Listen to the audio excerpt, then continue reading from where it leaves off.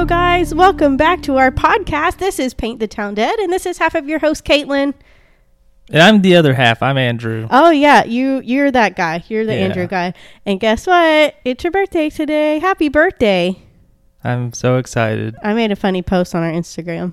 Oh, no. You haven't seen it yet. I haven't because I don't ever use Instagram, so now I have to. Now you have to. Which is very disappointing. Well, I hope you enjoy it. It comes straight from my heart. Happy birthday. Well, thank you. You sound so excited. Yeah. Another day, another dollar. Not even. Another day. It's another day. It's just another day. It is. The older you get, the less exciting birthdays are. Yeah, it's just like, yep. A birthday. It's a day. But anyways, what's been going on with you? Anything What new? has been going on? Father's Day happened. It did. So I went and visited my grandpa Oh, with my dad. And I don't know. That's kind of hard for him. Yeah, he's doing all right though. Yeah. Other than that, I'm mostly just wasting my life away. Nice. I figured out a way to level up a whole bunch on Skyrim very quickly. You sent me a video, and I was like, "Holy!" That's not even the thing I was thinking of either. It wasn't the gold rings or the iron daggers. No. Oh, what was it? Tell me. No, because that's a normal thing that everybody does. Yeah. I built up my enchantment so much that it doesn't cost any magic to do like alteration or destruction on the armor I was using. Really? So I could easily level up if I use the telekinesis on alteration. Just hit like the R button or R2, whatever it is. Yeah. And grab an object and then just hold it there.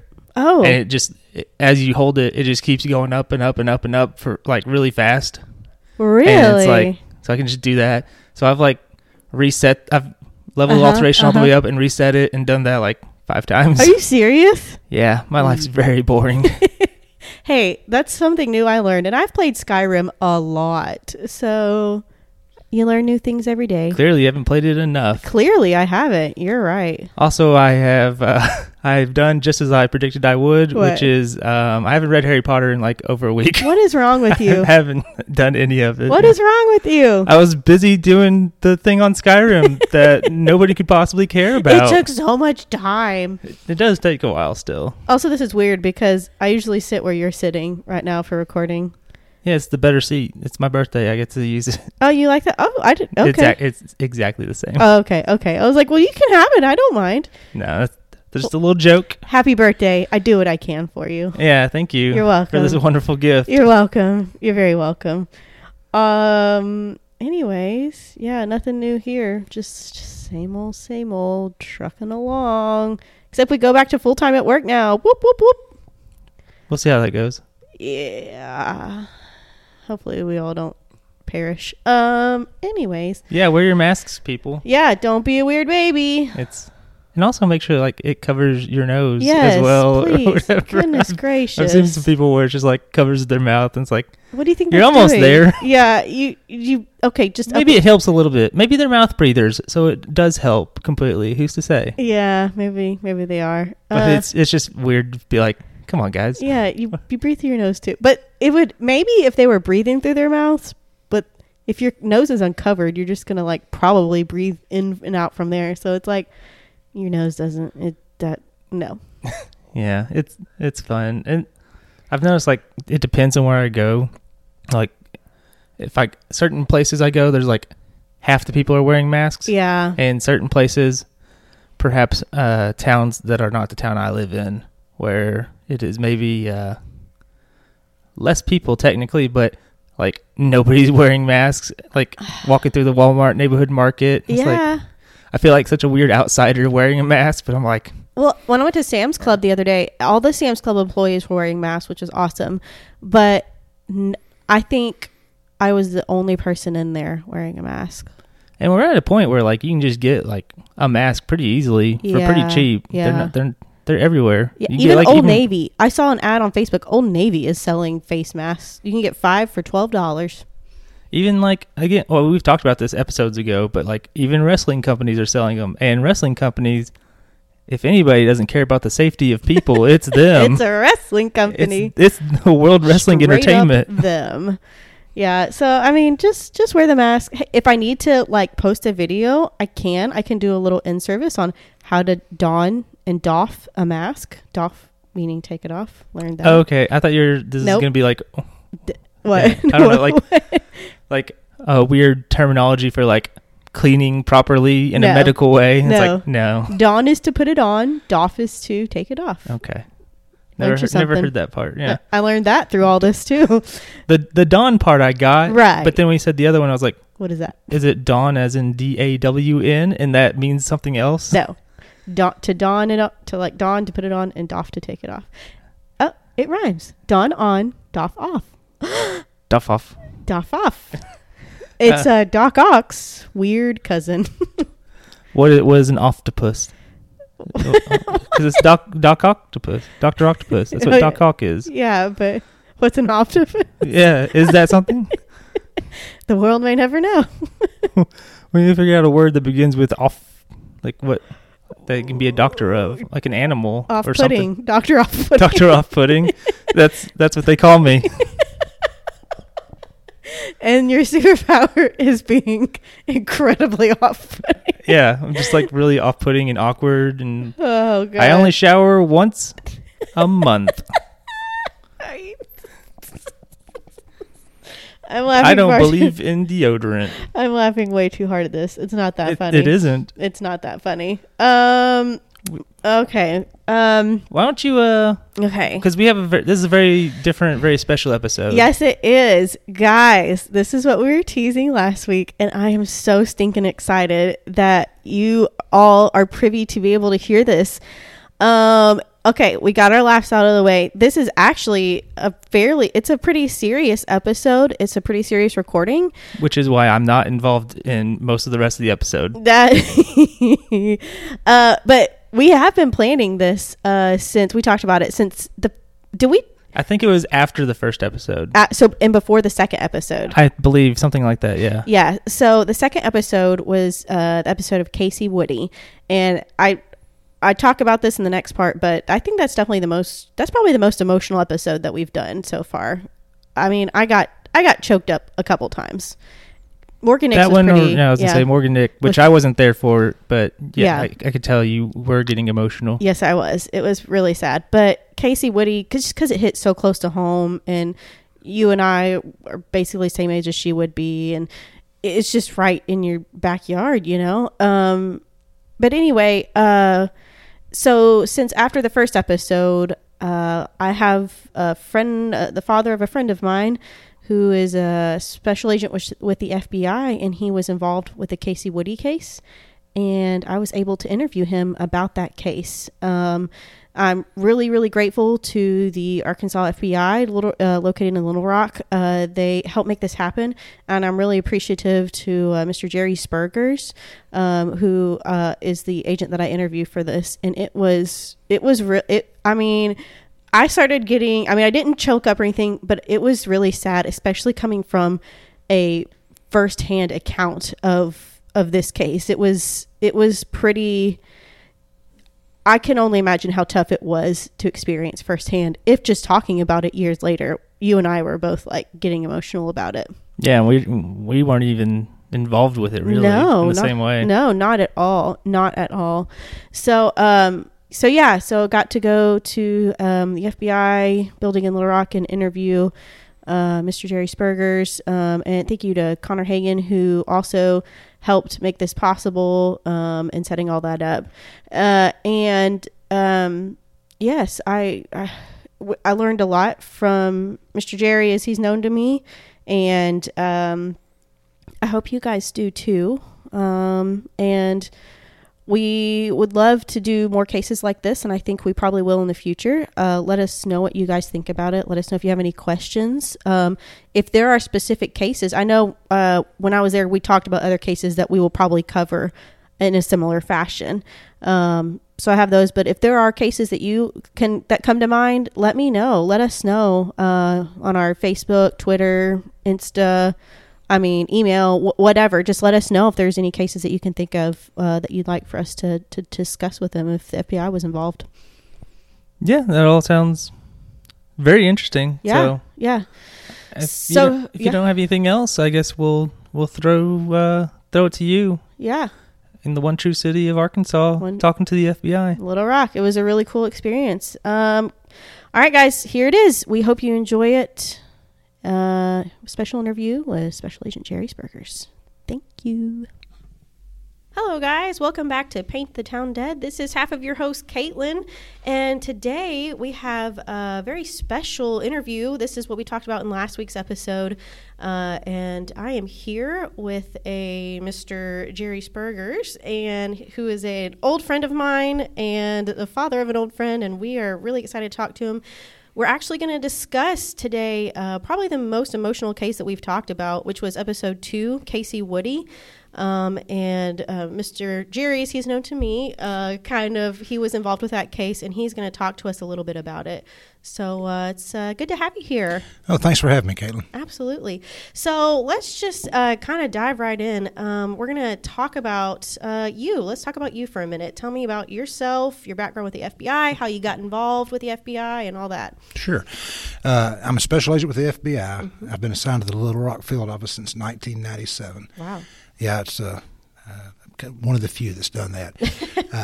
I was in the Air Force for almost 9 years before this, and I was a military policeman, was interested in law enforcement. Hit at a time when the FBI was hiring, mm-hmm. and it worked out perfect. I actually left the Air Force on a Friday and started the FBI on a Sunday. Wow, they just kind of let you in here, huh? The standards were much lower at that time. But I came to Little Rock, and I really consider myself quite fortunate. I'm a violent crime agent. I worked on the same squad my entire career. I started off as a street agent, did some forensic work, actually became the squad supervisor for 7 years. And we have a policy that into 7 years you have to move or go back to being a street agent, and they let me go back to my same squad as a street agent. So okay. I've kind of lived a pretty charmed life as far as the FBI is concerned. Charmed life. I've never heard a FBI person say it's a charmed life. Not that I know many FBI people, but it all depends on where you're stationed. That's okay. Yes, and we love our beautiful state of Arkansas, and that's why we talk about crimes and stuff committed here, because it's underrepresented, and we want words out about. Like last week, the week before last, we talked about Morgan Nick, whose mm-hmm. case is still unsolved, and anyway, so we just want to get the words out there. Okay, so. Let's see. Let's go ahead and just kind of delve right in. We're talking about Casey Woody. So why don't you just kind of walk me through your day that day? Tell me how that day started for you and how it progressed. Sure.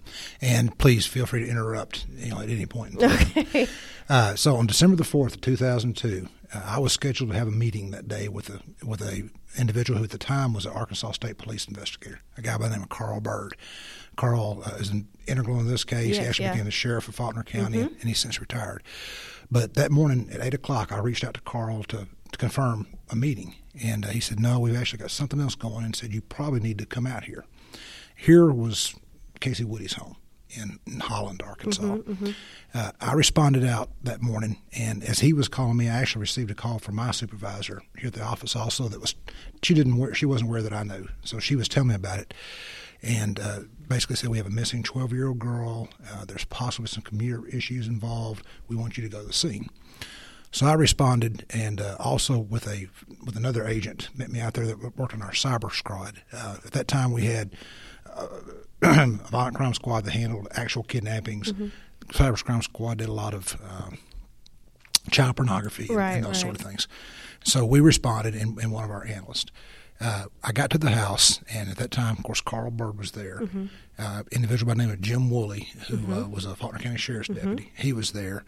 I remember Rick Woody was mm-hmm. there, and I'm sure there were some others. Right.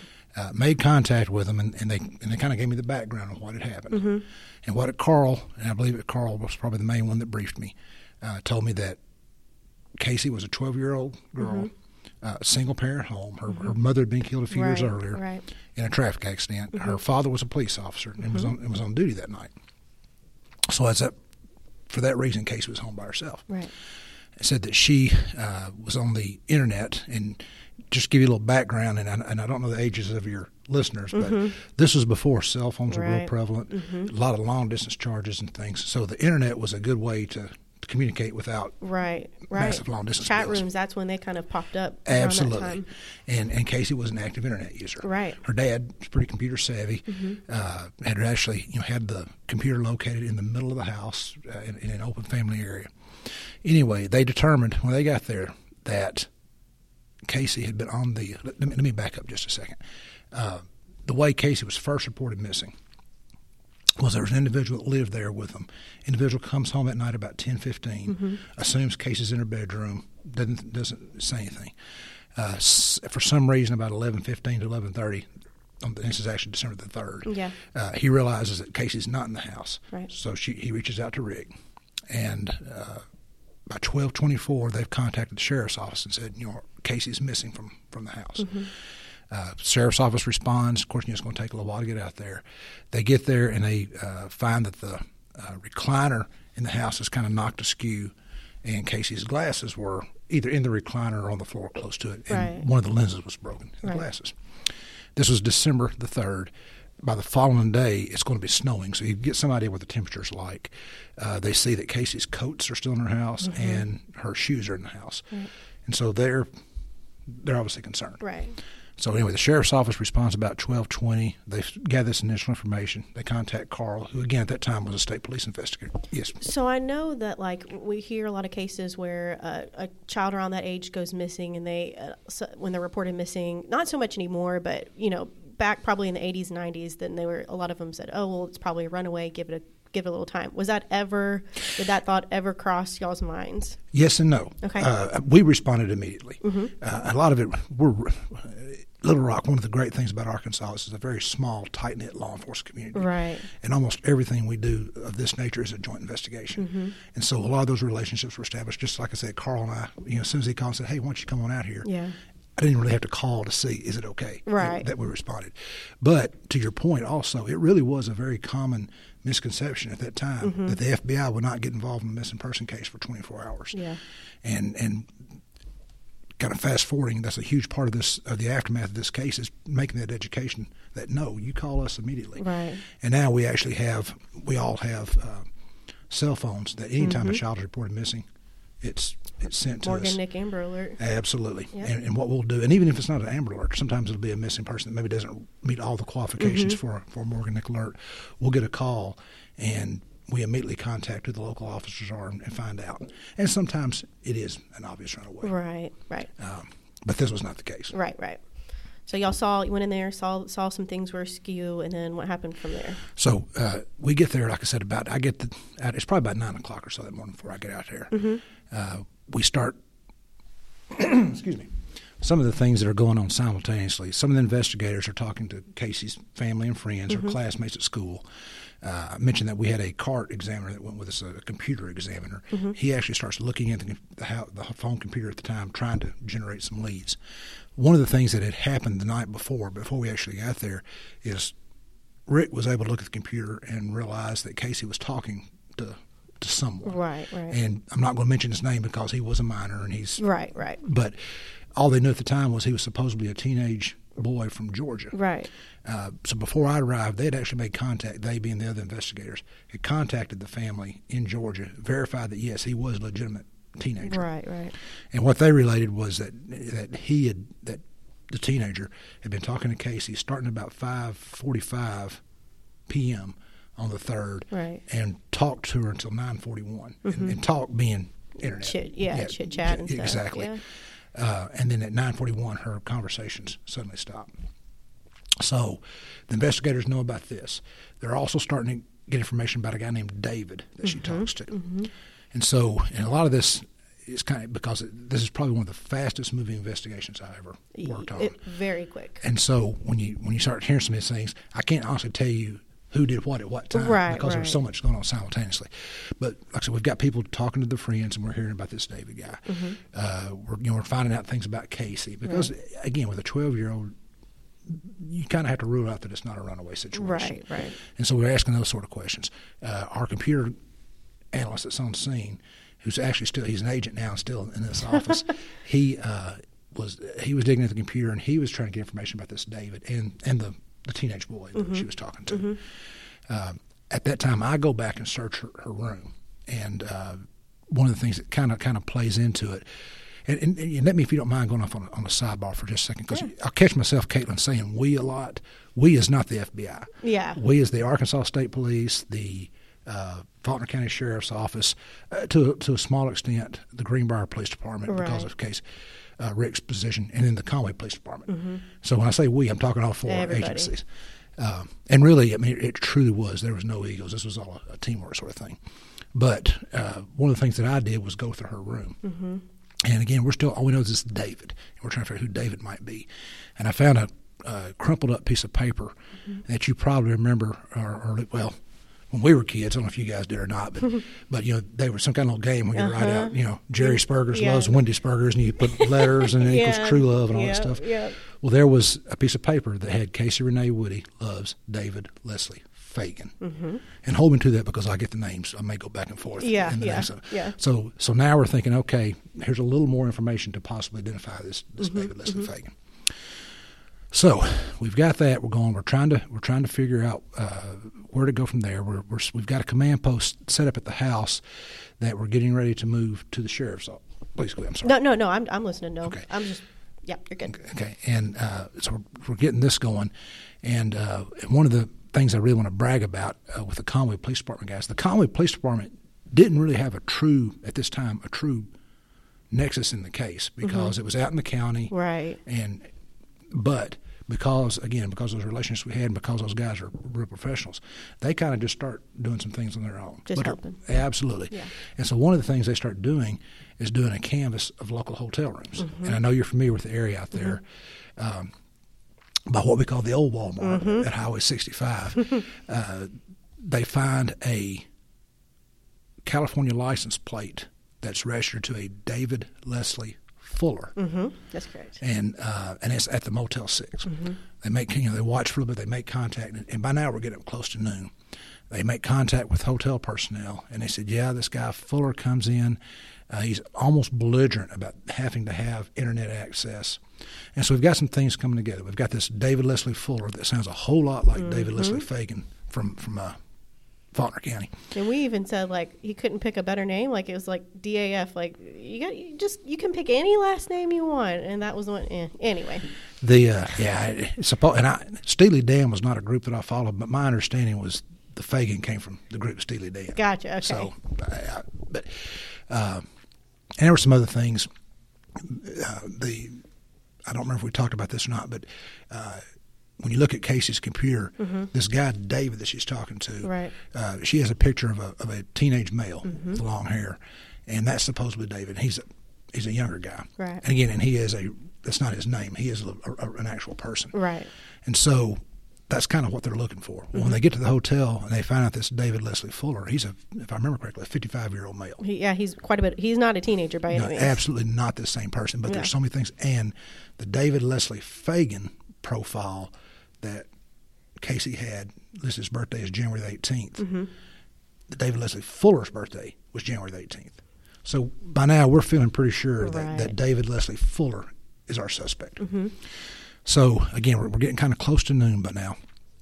The Conway Police Department has gone into the hotel. They've done an emergency sweep of the room. There's no one in the room. Fuller's car is still there.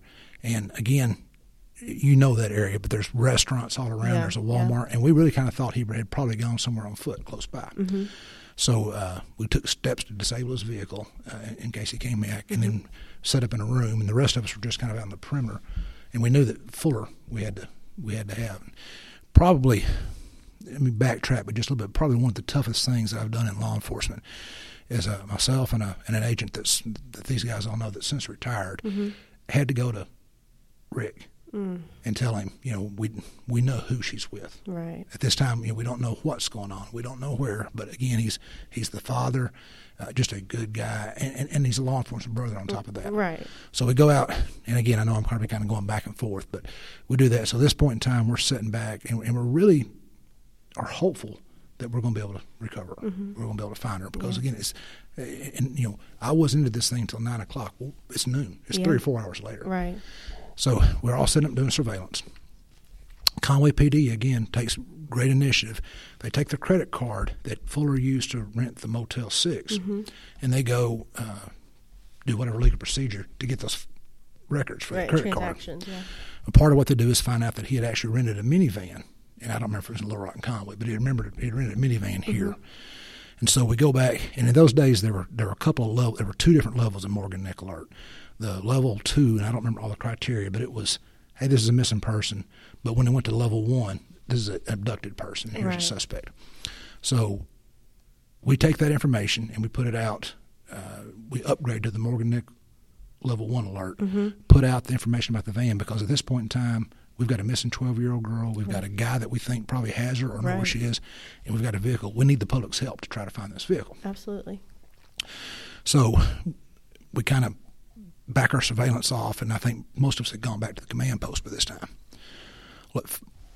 Excuse me. At about 4:45, we get a telephone call that a civilian in Little Rock was behind the van in Little Rock. So this information comes into me. I reached out to one of our agents and said, get in touch with Little Rock PD, find the van. Right. And so this is kind of a heightened sense of awareness at this point in time. It's the best lead we've got all day. And the person that called in was felt in their mind that they were behind the right van. About 20, 30 minutes into this, as we're still looking for the van, we get another response back from the credit card company and said, but he also rented a mini storage unit in Conway. So about 5:15, I look over at two of the FBI agents and one of the Conway detectives and said, man, if y'all will, just go run that out. Right. Because we are thinking that she's in the van down in Little Rock. Right. So the detective and the two agents go to the mini storage unit. This particular mini storage unit, there actually had people that lived on site in an apartment there. Oh yeah. I know. Know what you're talking about. So the apartment manager there says, "Oh yeah, we remember the guy who came in and he rented such and such a unit. Let's go back and check it out."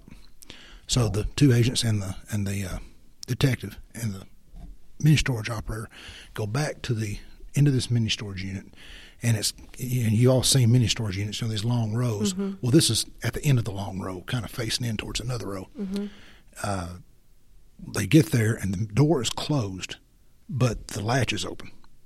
So the agents open the door, and as they start to open the door, as it's coming up, they see the front of a van and hear a single gunshot.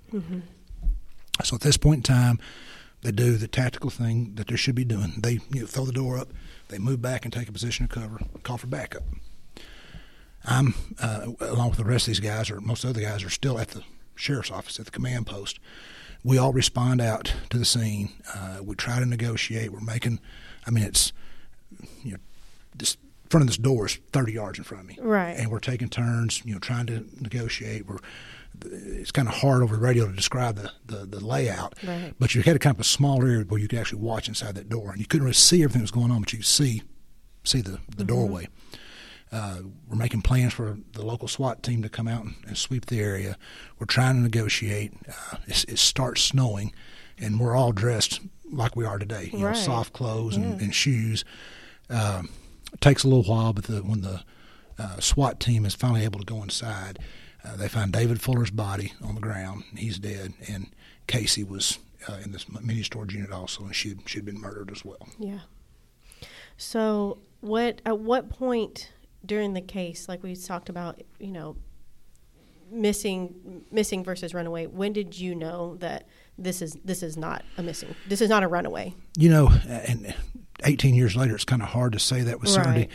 I think probably about the time we got there, because there was to Casey's house. Yes, because there were just so many factors with her, and she wasn't a trouble kid. Everything I read about her when we talked to her friends, she was a great kid. Yeah. So, not trying to stereotype anything, but not the sort of person you'd think to run away. Right. Good home life. Right. And again, it's cold enough that within 24 hours it's going to snow. All her outer gear is there at the house, her shoes, the chair being knocked aside, the glasses being broken. I think we knew from the start. Just right off. Yeah. So, tell me about this case. What surprised you from it? What were you not expecting from it? Or did you kind of with the mindset of kind of knowing what you're getting into, you kind of were prepared for anything? No, I wouldn't say that I was prepared for anything because we really thought we were going to get her back. Yeah. And that's, when you look at from an objective sort of perspective, it was a very good investigation. It was Absolutely. handled well. Everything very quick. But at the end of the day, we didn't save her. Yeah. And we were there with her. Yeah. And so that was tough. Yeah. That was tough. We learned a lot from it. It made me a lot more, I hate to use the word cynical, but certainly a lot distrusting of people. Right, absolutely. And I know, not to get too personal, but I know. Go ahead. That's what if you want to. I just want to answer if I don't. There you go. Like, obviously, Drew and I were good friends, and we were basically the same age. Absolutely, as Casey. you are. How did that cross into your mind at all? I mean, I know Drew is obviously not female or anything, but no. But I hope I don't get myself in trouble for sharing this story.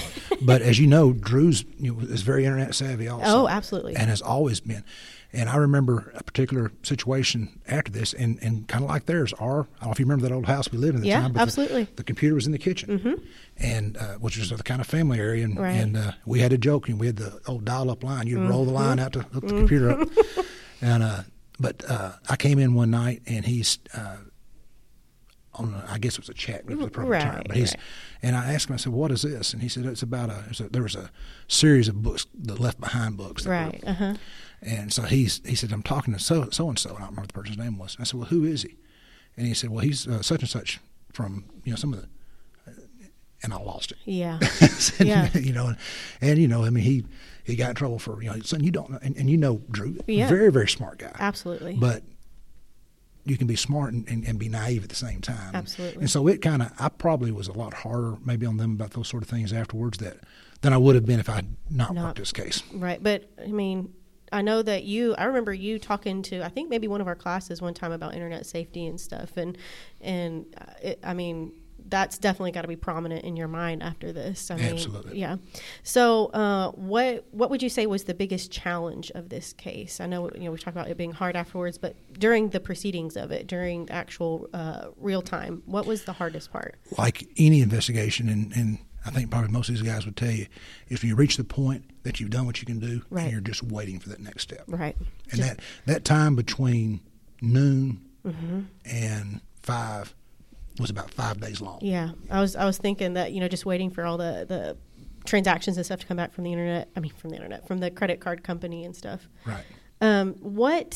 Obviously this was probably a transformative case for you, and a case clearly that has stuck with you and many other people through the years, but what has stayed with you specifically about this case through the years?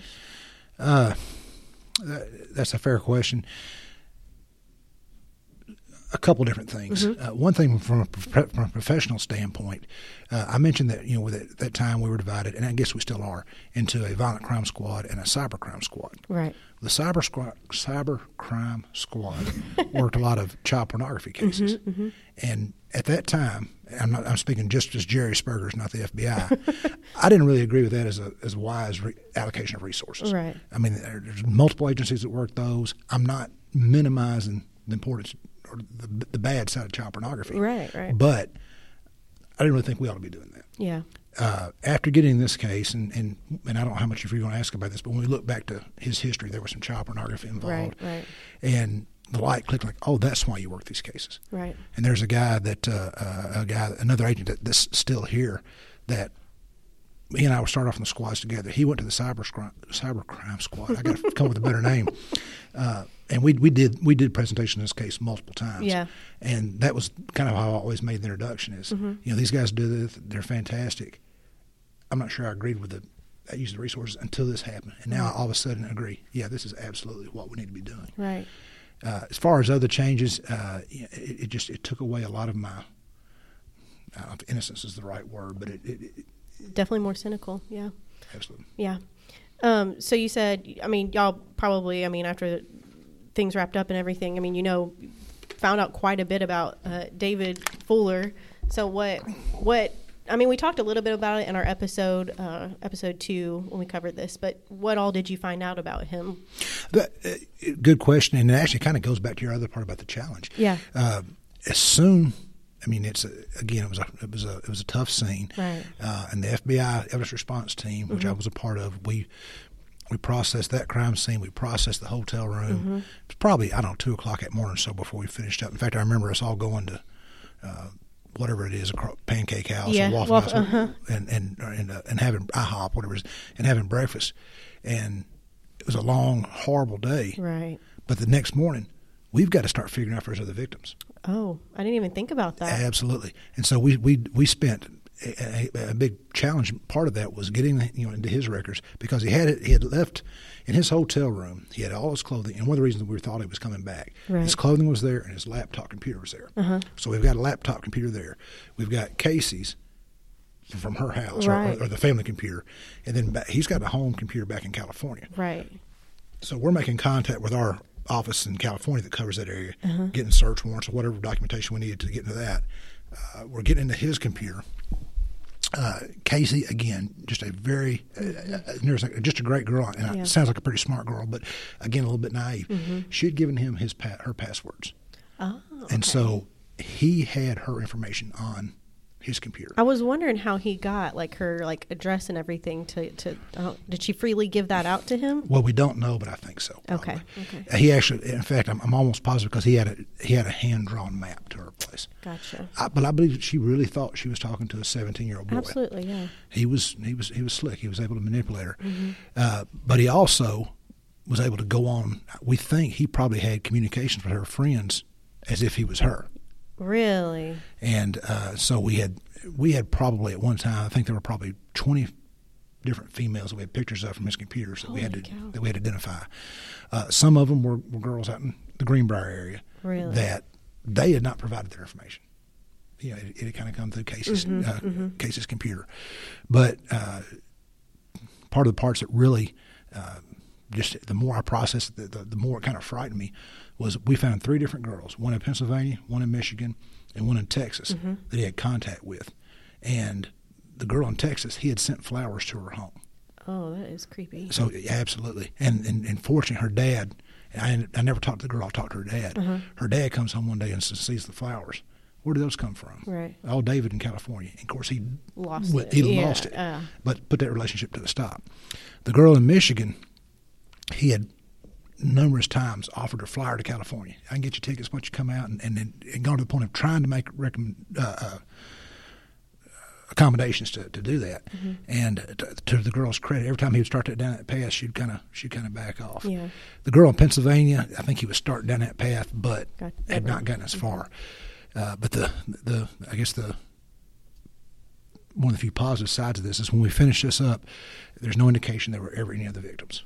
Do you think, I know it's kind of hard to tell, motivation and stuff was now, since he's deceased, but do you think his intent was to abduct and kill her, or just to, torture? What do you think his intentions were? I think that was his intent from the start. And if you don't mind me flipping over some notes, I've got a couple of things in my timeline I want to make sure I hit right. Absolutely. So we get into his records.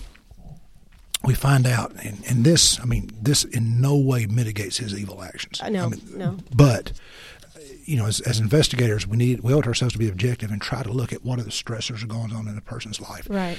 And there were several things that was going on in his life. Let's see. He had been married one time. I think they were married 12 years, 16 years, something along those lines. And I'm trying to find this, Caitlin, so I don't tell you the wrong dates. But around August or September, he and his wife separate. And somewhere in that time frame, he's investigated for taking a shower with his 7-year-old daughter. Oh my gosh. He goes to their house after the incident with the daughter. He goes to the house, confronts the wife. That turns into domestic. He's arrested. There's child pornography that's found on work computers where he works, but they can't put it on him. Or I shouldn't say that. They can't attribute it to him because it's an open computer. Right. But they were able to find out where, before Kayla is abducted, somebody, a coworker, comes in and it's a Sunday or Saturday. It's a time when Fuller shouldn't have been there. Right. And he was in the office on the computer. And they got that chat. And it wasn't a pornographic chat. It was a chat with a minor. And so they had just terminated his employment for this. So there's a lot of these different things that's kind of going on in his life. Right. But the other things to his planning, he makes 2 trips to Arkansas before he abducts her. Mm-hmm. He comes in October. We don't really know what happens on that trip. Right. He comes in November. He rents the mini storage unit during that trip. I personally believe he was going to try to grab her in November. And it just didn't present himself. One of the things that he had done, and he had bought a garden hose and put a rag around the end of it so he could stick an exhaust pipe and vent the exhaust outside. He buys that in November. He goes back to California, purchases the gun, purchases items that he used to maintain control over Casey. Yeah. There was a lot of preparation and planning in it. No doubt in my mind that he intended to kill her. My guess, and again, we have no way of knowing this, but the investigators, we all talked about this a lot. Again, this is in December. It gets dark about 5 o'clock in the afternoon. Yeah. The van's running. He had already killed her by this point in time. Yeah. I think he was just waiting for it to get dark enough to leave. Really? Again, it's all speculation at this point. So you don't think his end goal was to kill her and then kill himself? You think he was going to try to get away? I absolutely believe he was. I mean, he left, and he was kind of a methodical. I don't have the pictures to show me, but and I don't know what we think about with these killers like this, but he was extremely organized. Really? His I don't pack as neatly as he did, and I'm a military guy, so neat guy. So his suitcase, everything was lined out. I mean, just a very organized. Even the items on the sink, his toothbrush. I can remember seeing the picture of his toothbrush and his toothpaste, and everything's kind of sorted out. Not the actions of a guy that's going to go kill himself. Right. I mean, I think he expected to get away. So what? We kind of just talked about some of these, but what are some unanswered questions that you have? Are there any? I don't know what they would be. Yeah. I mean, we could speculate all day about what makes a person do this. And I was in a behavioral science class one time with an agent, and I remember he's talking about things like this, and one of the other students says, "Well, I don't know how I can ever make myself think like that." And his response was, "You should never think like that. Yeah, that's not the actions of a normal person." Yeah, absolutely. And so, I don't. Like I said, at this time in my career, I don't spend a lot of time trying to analyze why people. Sometimes people do bad things. People are just bad people. Some people are just bad people, and it's our job to catch them. So, what? Kind of going into more of Casey here. What did and does Casey mean to you? Her case, her as a person. What does that mean to you? Part of it, I guess, really just reemphasized my role, not me as an individual, but as a special agent. Right. My role as a protector. Right. I mean, there are people that are looking to victimize people. Yeah. 12 years old. It's been a lot longer for me than you since I was 12 years old. But I remember thinking I kind of knew a lot back then. Oh yeah. And just realizing how innocent people really are. Yeah. Again, Casey had a good family life. Rick, had done the right sort of things. Right. I mean, the computer was in an open place, but there's people that just pray. Yeah. And so I look at Casey as a victim. This case at the time, or so I was told by our FBI headquarters, that this was the first case, and for a long time the only case, of someone meeting someone completely by the internet and ending up in a murder. Now, I know they've had some of those Craigslist cases and stuff since then, but this was such a big thing. And that area, I mean, it's a very extremely rural area. And you've got this guy from a large city in California ends up taking this girl. We were called upon we traveled all over the country doing case presentations. Right, yeah. Because it was really something none of us had seen before. Right.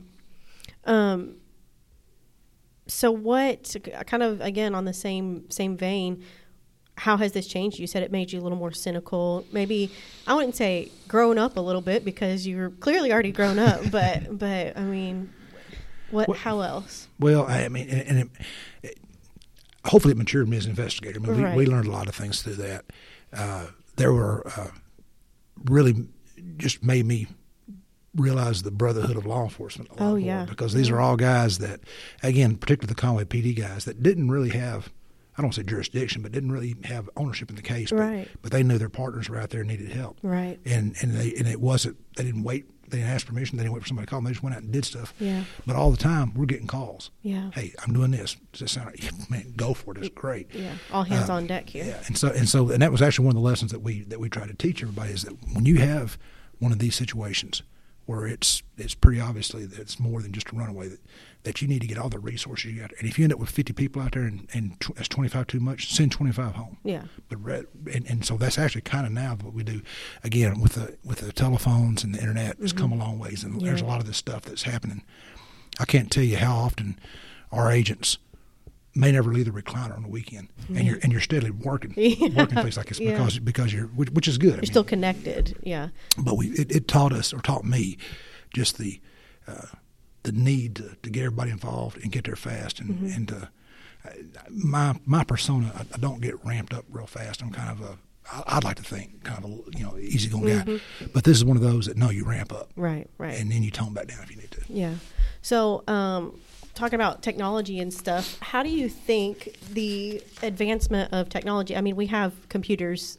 I have basically 2 in front of me right now. Right. I mean, so what has that changed things for other cases? Like, I mean, we talk about like Craigslist killers and stuff like that, but I mean, the technology, how is that? Oh, I mean, absolutely. I don't know, and I'm looking around some of my coworkers in the room. I don't know of anything we do that there's not that thing in your hand right there. Every single case, there's one. Really? Helps us sometimes. Sometimes it hurts us. Yeah. I think it makes people easier to be victimized. Yeah. Just this weekend, and I don't want to say the city, but Sunday morning I get a call from a department in Arkansas that a lady's 15-year-old daughter is missing.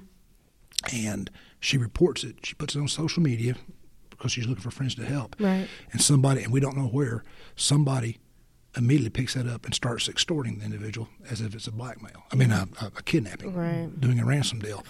And the department calls me. I contact one of the individuals in the room who was working on Sunday. And within 10 minutes, he's saying, oh, yeah, not only is he doing it here, he's doing that to somebody in another state. So, like there's just bad people out there. It is. And so I'm not a huge fan of technology. I know there's some good things, but there's a lot of bad also. Yeah. So do you still stay in contact with Mr. Woody, Officer Woody, or any of the other? I mean, I know you said you still work with some of the other investigators. Actually, I'm the only. It hit me when I was preparing for this. I'm the only one still working. Are you really? Everybody else is much smarter than me, I guess. Retired? The deputy, or excuse me, Carl Bird, the investigator, he and I are still good friends. Oh, yeah. We talk some. He's retired. We'll kind of cross paths occasionally. The Conway PD, I can't remember if he was a detective or sergeant at the time. He ended up retiring as lieutenant. He and I still Facebook. We'll still talk some. Jim Woolley unfortunately died in a very tragic accident, just probably a couple years after this happened. But the rest of us, we still have contact. So. Yeah. What about you? Are you any plans to retire soon? You've got quite the land to take care of. Which is what is slowing my retirement. I don't know. I'm facing mandatory retirement. We have a fairly early retirement age. Oh, really? And so I'm kind of got my eyes on something, but I'm not sure I want to work real hard. Yeah. Now, what advice, if you could give to someone, this is talking about going into careers, what advice would you give to someone thinking about a career in law enforcement, investigation, FBI, anything? Well, with current circumstances, you couldn't pick a worse time to ask me. Yeah. And as you know, I have a son in law enforcement. Yes.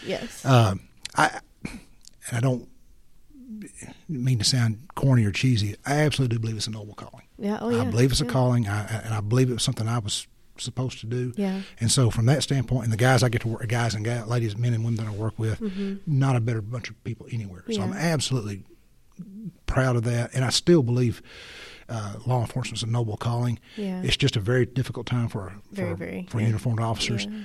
And I would, if I had someone that was approaching me, I might try to talk them out of it. Really? And I hate to say that. And I think, if you go back and look at our history, my understanding is I think probably in the late 60s and 70s, particularly after Vietnam, there was an anti-law enforcement sentiment. So I'm hoping that this will ebb and flow and it'll come back around. But it's a real tough time to recommend somebody for local law enforcement. Yeah, and that's definitely understandable, especially with the the demands of the job as well, on top of the social reform and everything going on right now. That's, I mean, just everyday stuff, having to deal with jerk people, just being jerks, you know. It is, but you know, and I mean, you're in healthcare. Yeah. You know, you see that too. You see everybody. There is nobody. Yeah, But I do believe, you know, if you know my faith, and I believe that we are called to do something, right? And whatever that calling is, you know, I believe that we need to serve it. Yeah.